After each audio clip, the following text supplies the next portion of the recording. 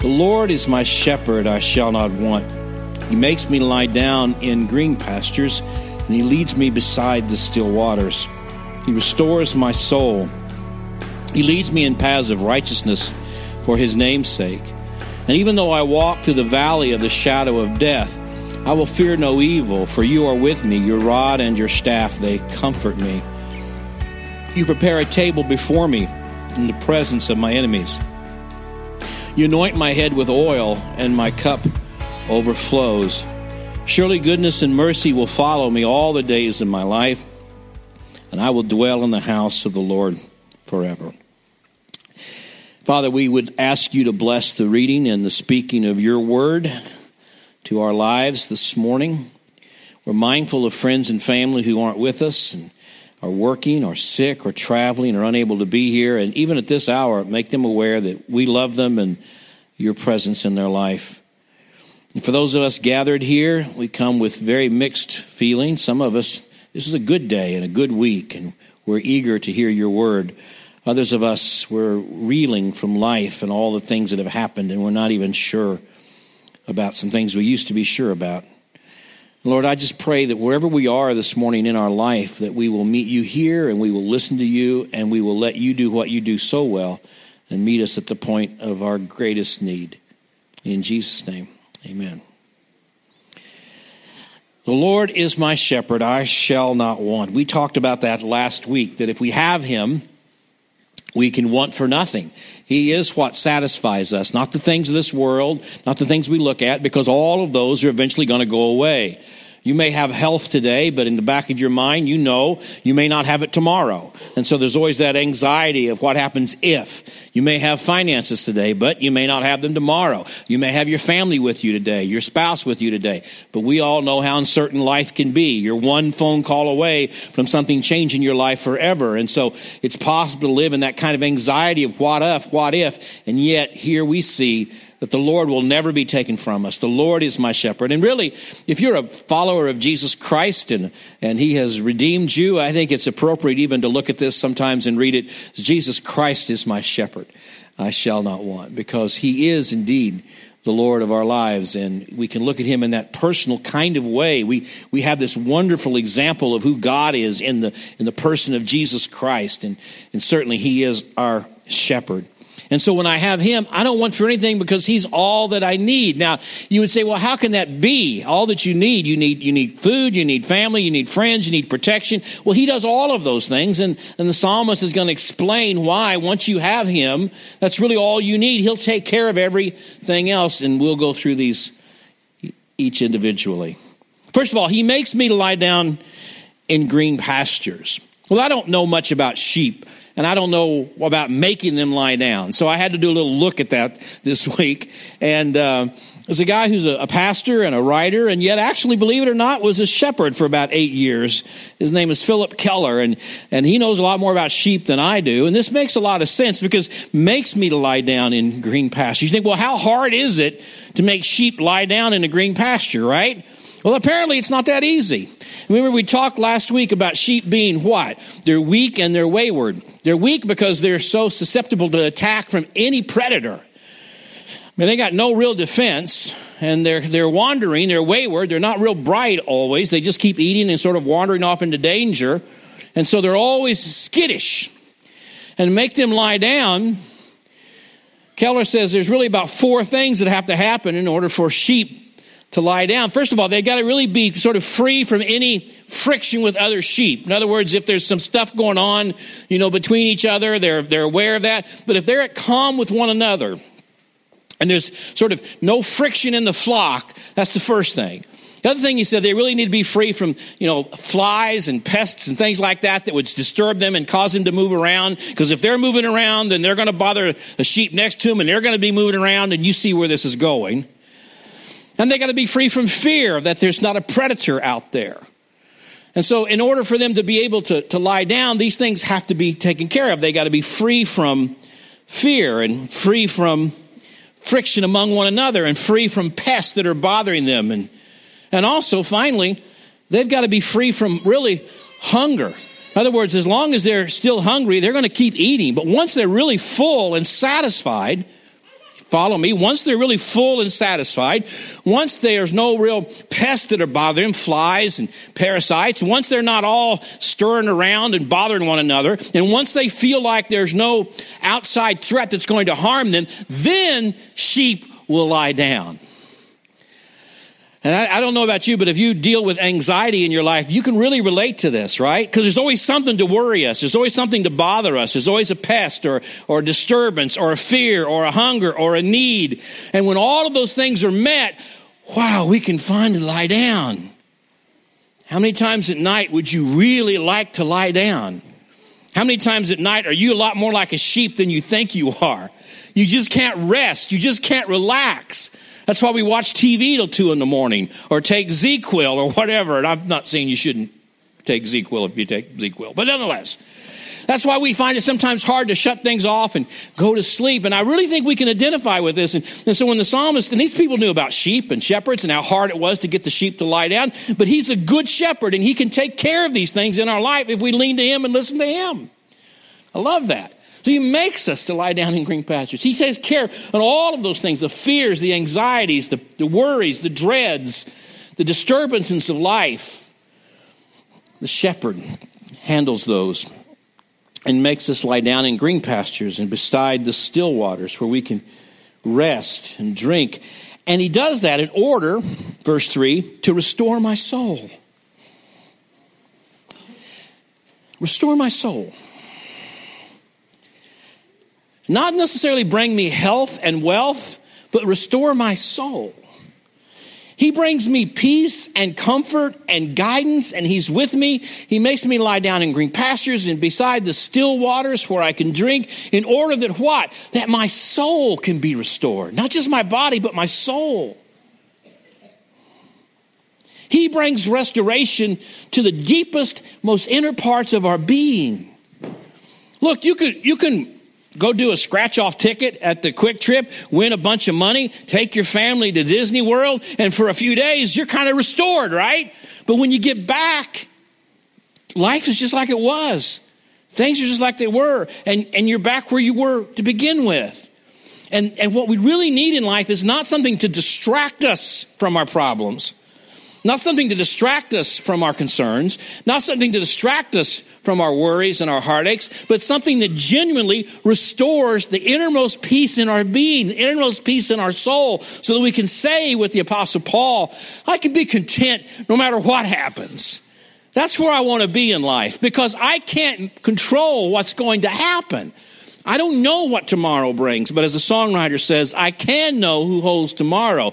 And I think it's really wonderful that in this psalm we see that the goal of the shepherd to have us lie down by the green pastures and by the side of the still waters is not just a temporary to make you feel better and feed you and give you something to drink, but to actually bring restoration to your deepest, innermost part, to your soul. And that's what we need. And the fact that we are a culture of people who are so lost in terms of trying to find satisfaction, whether they try to find it in experiences or in addictions or in relationships or in finances or all of those things, they bring a bit of satisfaction for a while, but then there's always an end to that, and there's sometimes a tremendous price to be paid for that. And what we really need is peace, calmness, comfort, joy, and he restores our soul. And then he leads me in paths of righteousness for his name's sake. I'm not going to take the paths of righteousness unless I'm guided that way. I can't do this on my own. Left to my own devices, I'm not going to take the right path. I'm not going to take the right road. I'm not going to follow where I need to go. I'm going to end up where I don't need to be. And the shepherd leads me. I have to follow him. Man, if I follow my own desires and my own needs and my own wants and my own ideas, they may seem good for a moment, but I'm like that wandering sheep, and I'm going to wander off and get into all kinds of danger. I'm not going to take the right path in my own wisdom. Now, the adversary will tell you you can. Remember the two trees that were in the garden? The tree of life, from which they ate every day, Last night I was at our worship at Lenexa, and our pastor, Chad, is preaching through Genesis. And I'd strongly encourage you to go to Lenexa's Baptist website and listen to these. They're the most amazing sermons on Genesis I've really ever heard. And he's so good at this. And last night he talked about the tree of life, and he was quick to say that this is sort of his opinion, and I would agree, but I tend to agree with him. They went there every day. Originally when they were created to live forever. Sin had not come yet, and the idea is sort of that you go to the tree of life, and perhaps whatever that fruit, it was a real tree in a real garden, and when they ate of that, it gave them immortality. God gave them that tree of life, but he also gave them a tree and said, this is a tree you will not touch, you will not eat, you don't go there.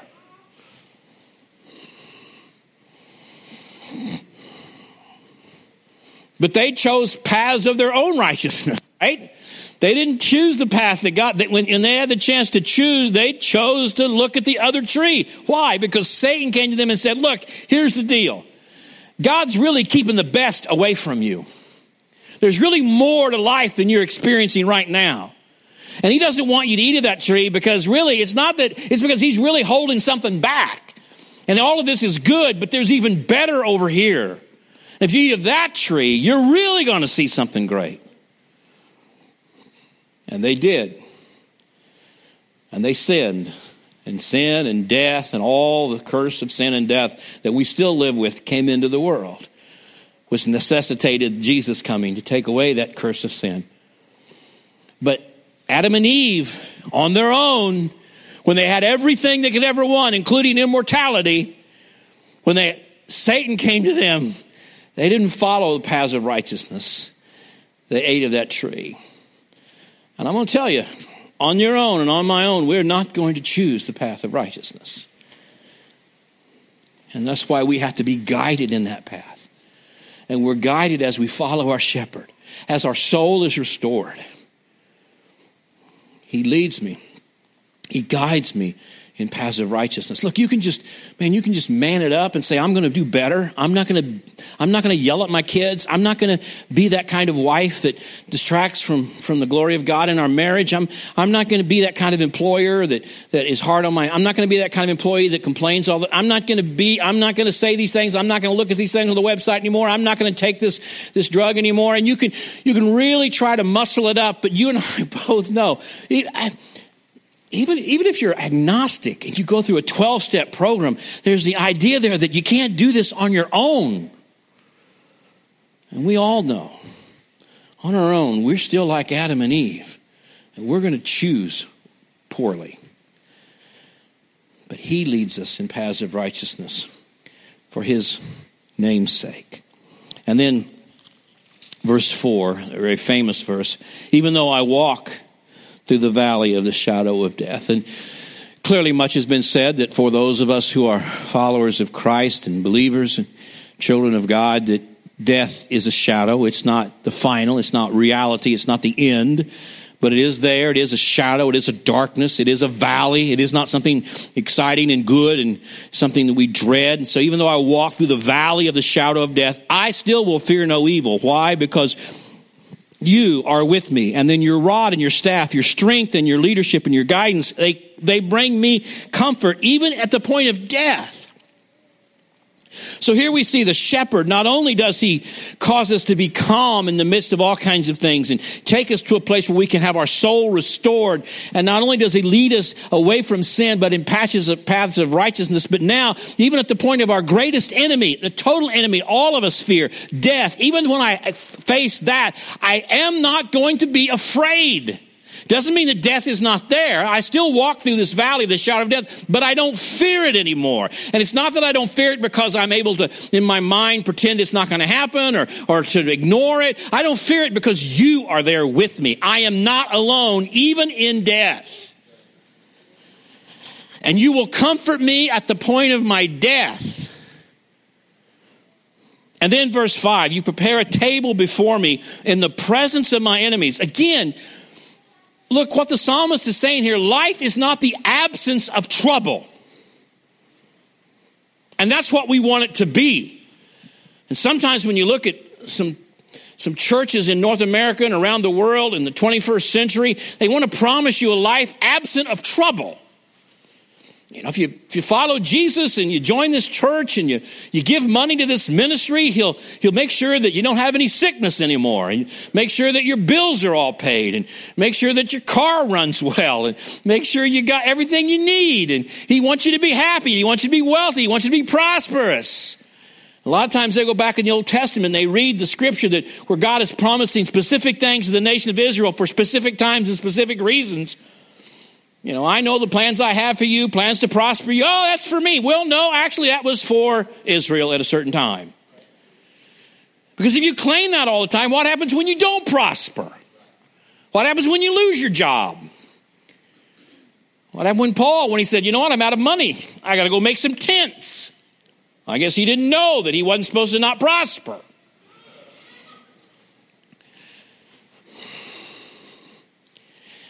You see, this is not about the absence of adversity and the absence of difficulty and the absence of disease and the absence of enemies. That's not what this is about. This, and here it is, buckle up and listen and take this home with you. This is about the presence of Jesus in our life through it all. This 23rd Psalm is about Jesus and that he is the consistent one from beginning to end. God is with us from beginning to end. He's consistent in all areas of our life. He never leaves us or forsakes us. He is there constantly. So that's why we can lay down like sheep, because we don't have to fear, because the shepherd will be with us no matter what happens.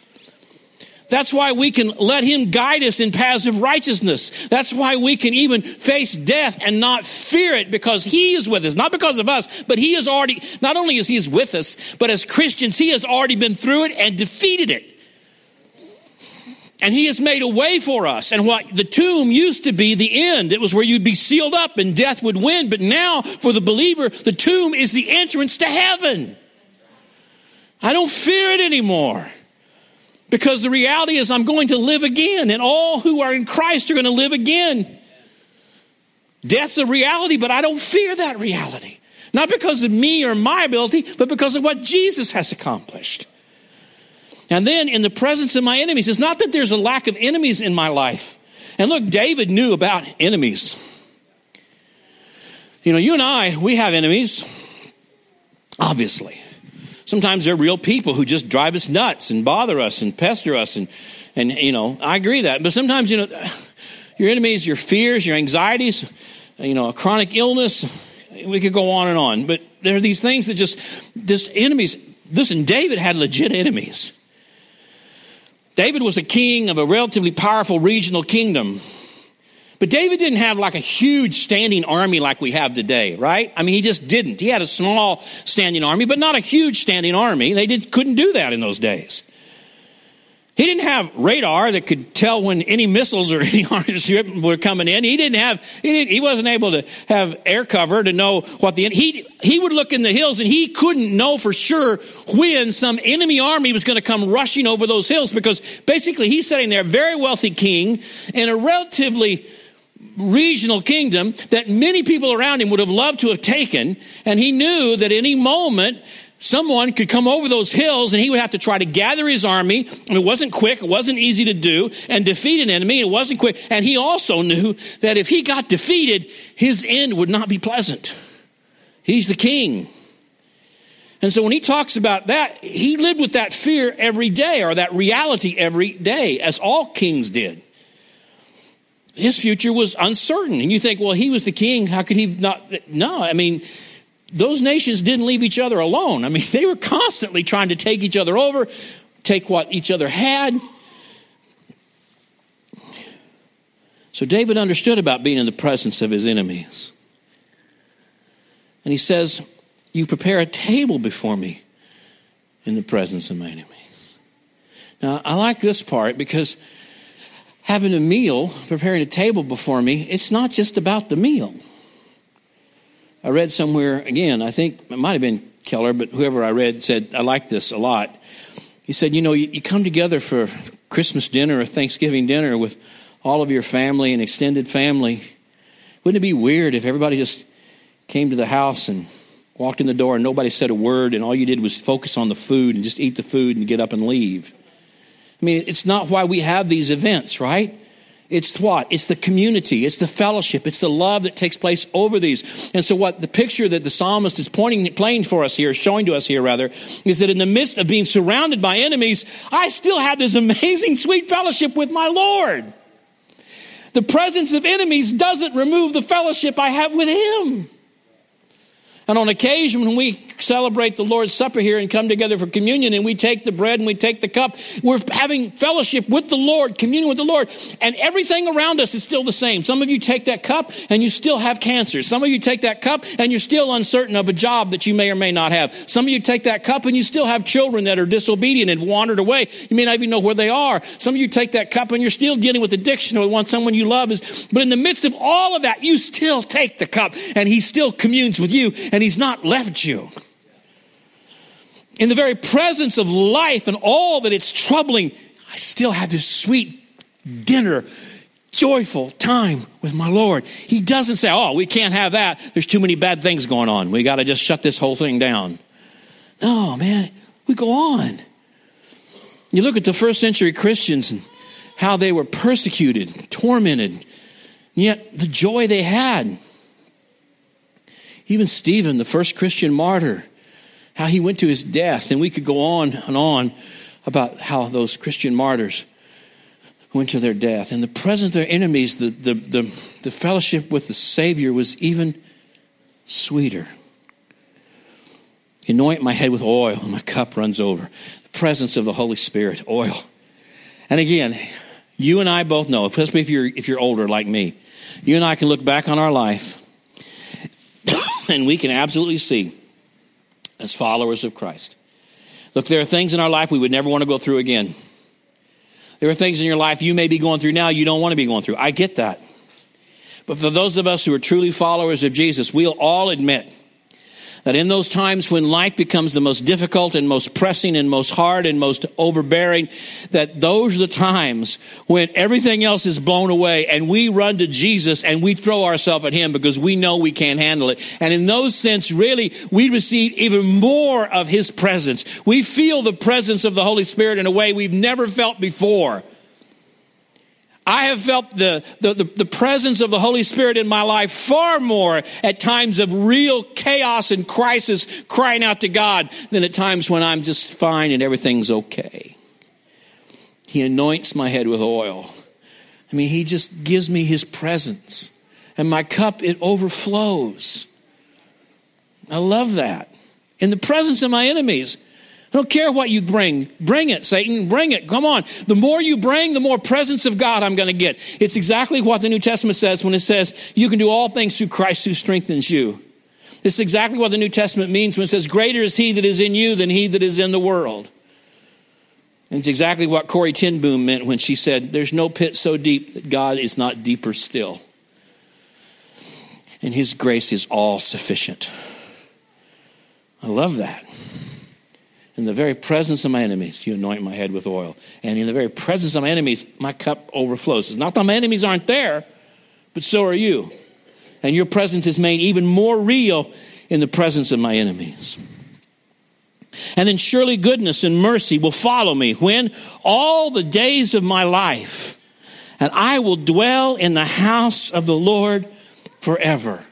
Again, what we see in this wonderful psalm is the consistency in the psalm is that God never leaves us. God is consistent through all of life.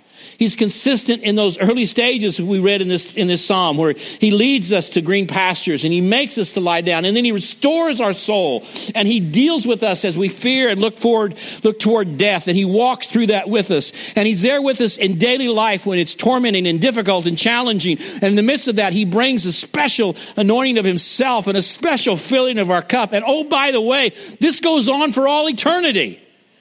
Death isn't for eternity for the believer. The enemies are not eternity for the believer. But he is eternity for the believer.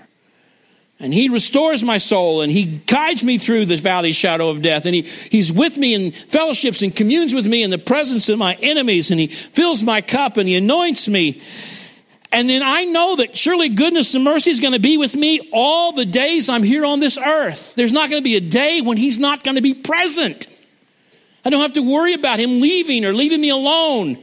Every day he's with me. And then beyond that, I will dwell in the house of the Lord forever. And you can't read that text without hearing Jesus say to his disciples just weeks before everything was going to come undone, just days before everything was going to come undone. Jesus gathers these disciples together. He says, listen, I don't want your hearts to be troubled. You believe in God, believe also in me. Let me pull back the curtain of heaven and let me show you what's going to happen. In my Father's house, there are many rooms, and I go prepare a place for each of you. And the word you, he said, was not for you all. It was, I go and prepare a place for you, Peter, James, John. I go and prepare a place for you. Put your name in there if you're a follower of Christ. And I will come again and receive you, Mark, that wherever I am, you will be also. The psalmist says, I will dwell in the house of the Lord forever. And Jesus says, you're not just going to dwell there. I've already prepared a place for you, just for you. And that's your inheritance.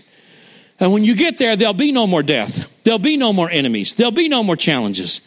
But while we're here on this earth, walking through this earth, because of the curse of sin, you're not alone. You have a wonderful shepherd. And if you will listen to him and lean on him and look to him, he will make you lie down in green pastures. He'll calm your heart. He'll take away the pest. He'll take away the fears. He'll take away your hunger, and you can lay down in those wonderful green pastures. And then he'll lead you in paths of righteousness, because on your own, you're not going to take those paths. And then when you think and fear and have to walk through the valley of the shadow of death, you'll have great comfort because he has not left you there. In fact, he's led you through that. And daily, when you deal with the anxieties and the troubles and the curses of life, your fellowship with him can be even sweeter. Not at all interrupted, but even sweeter. The idea that in the midst of the great challenges of life, my cup overflows, and that surely goodness and mercy is going to follow me every day of my life. Not 1 hour of one day is he not going to be there. And not only that, I'm going to be with him in his house forever. What a glorious psalm. What a glorious truth made possible by a glorious Savior. If we're not for Christ, if it were not for him, we would not have this ability to have this kind of relationship with God. Even when David was writing this psalm, even though Christ had not come yet, he was looking forward and understood that God was going to bring salvation. He had a trust in a future salvation. We have a trust in what Jesus accomplished on the cross. And the good news is your trust is not in a particular local church. It's not in a particular pastor. It's not in anything other than Jesus Christ. And he is the one who's able to do all of these things and even more. This is such a sweet psalm. And there isn't a single one of us in this room that doesn't need to hear it. There isn't a single one of us in this room that doesn't need a good shepherd. And if Jesus Christ is your Savior, he is your good shepherd. And if he's not your Savior, he can be your Savior today. And you can repent of your sin and call him Lord. And he will do for you exactly what he's done for us and what he's promised to do for all who follow him. And you can find peace. Jesus said this, the peace I give you is the peace the world can't give you and the world can't take away. Is there anything better than that? Anything better than comfort and peace, regardless of what happens? Do you realize how that just takes away our anxiety? It doesn't matter what happens tomorrow. It doesn't matter what happens next year. He's not going anywhere. Death, enemies, it doesn't matter. He's going to be there. Not just here in this life, but for all eternity. So now I can truly enjoy him. Listen, and if I can truly enjoy him, I can truly enjoy other people. And I can glorify him by the confidence I have in him and the comfort I have in this life.